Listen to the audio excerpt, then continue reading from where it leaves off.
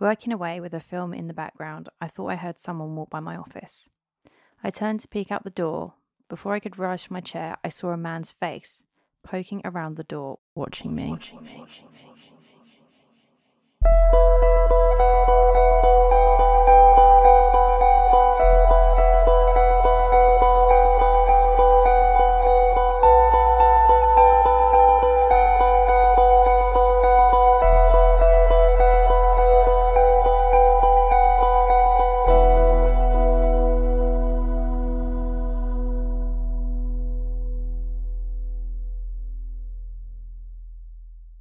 Hello and welcome to another episode of Your Ghost Stories podcast. Bit different this week, it'll just be me hosting this one, but fear not, we'll catch up with Jamie on next week's show. Just a reminder before the show begins to check out our website at yourghoststoriespodcast.com.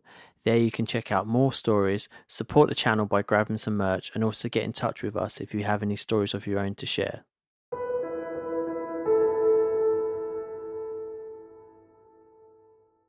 Tonight I have the pleasure of introducing our special guest for this week, the wonderful Sam, who will be sharing her sister's captivating encounters with the supernatural within the confines of their former residence.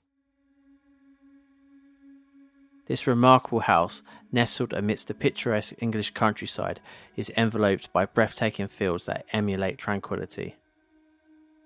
Steeped in history, this remarkable abode began its journey as a humble pub, brimming with charm and having welcomed countless visitors throughout its existence.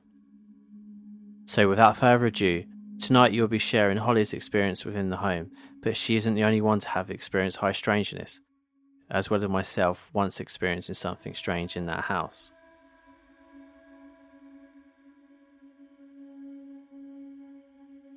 Hello, yes, I'm Sam. I have had a few experiences in that house, but I haven't lived there as long as Holly.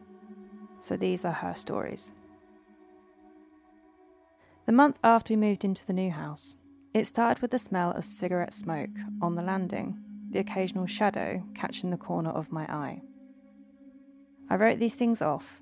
The smell could be coming from the floorboards. It was an original pub floorboard, or the shadow of a mist-seen bird from the window. One night, around midnight, laying in bed, I heard a knocking noise. Not uncommon in a house of this age, so I ignored it and went back to my book. Shortly after I heard it again, but this time was different. The knocks were a distinct pattern of 3 and sounded as though they were coming from the front door. I glanced at my phone, seeing the time, and rushed out to the hallway landing. I should probably tell you that we had some garden equipment stolen a week before, or leave me a bit on edge. I burst onto the landing and almost collided with my mum. She'd heard the knocking as well. We both stood there, listening, and once again the knocking came. 3 knocks, a steady rhythm, sounding like the front door. After a beat we went back to check, opened it to find no one there. Once we checked that the door was properly locked, we went back to bed. Knocking continued each night for about 3 months. Each night at midnight. We talked about the fact that it could have been an old patron of the pub looking for a pint on the way home. After the renovations to the house were completed, things quietened down on the paranormal front. The knocking had stopped and the shadows didn't seem to be as frequent. One day I was working on a new sculpture in my office, a spare room on the 2nd floor.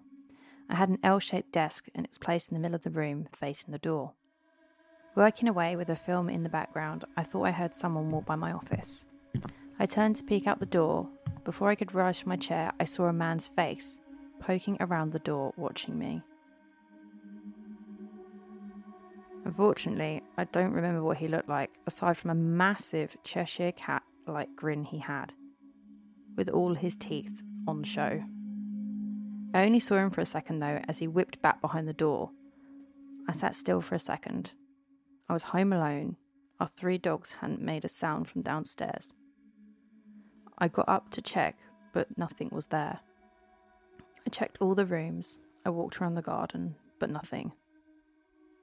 To this day, I still see, hear and smell things happen, but I take comfort in the fact that had these spirits been evil, they would have had acted out against me by now. but all they have done is watch over the house, becoming more active when redecorating or a project is being done. Thank you so much for joining us this week, and I hope you have enjoyed tonight's episode. Thank you to our guest Sam this week. If you are really enjoying the show so far, please spare a little time to leave us a review on Spotify or Apple Music. It really helps our channel grow and inspires us to continue to search out these great stories on our journey into exploring the unknown. Check out our website, yourghoststoriespodcast.com, or on all socials at Your Ghost Stories Podcast. Until next time, sleep tight.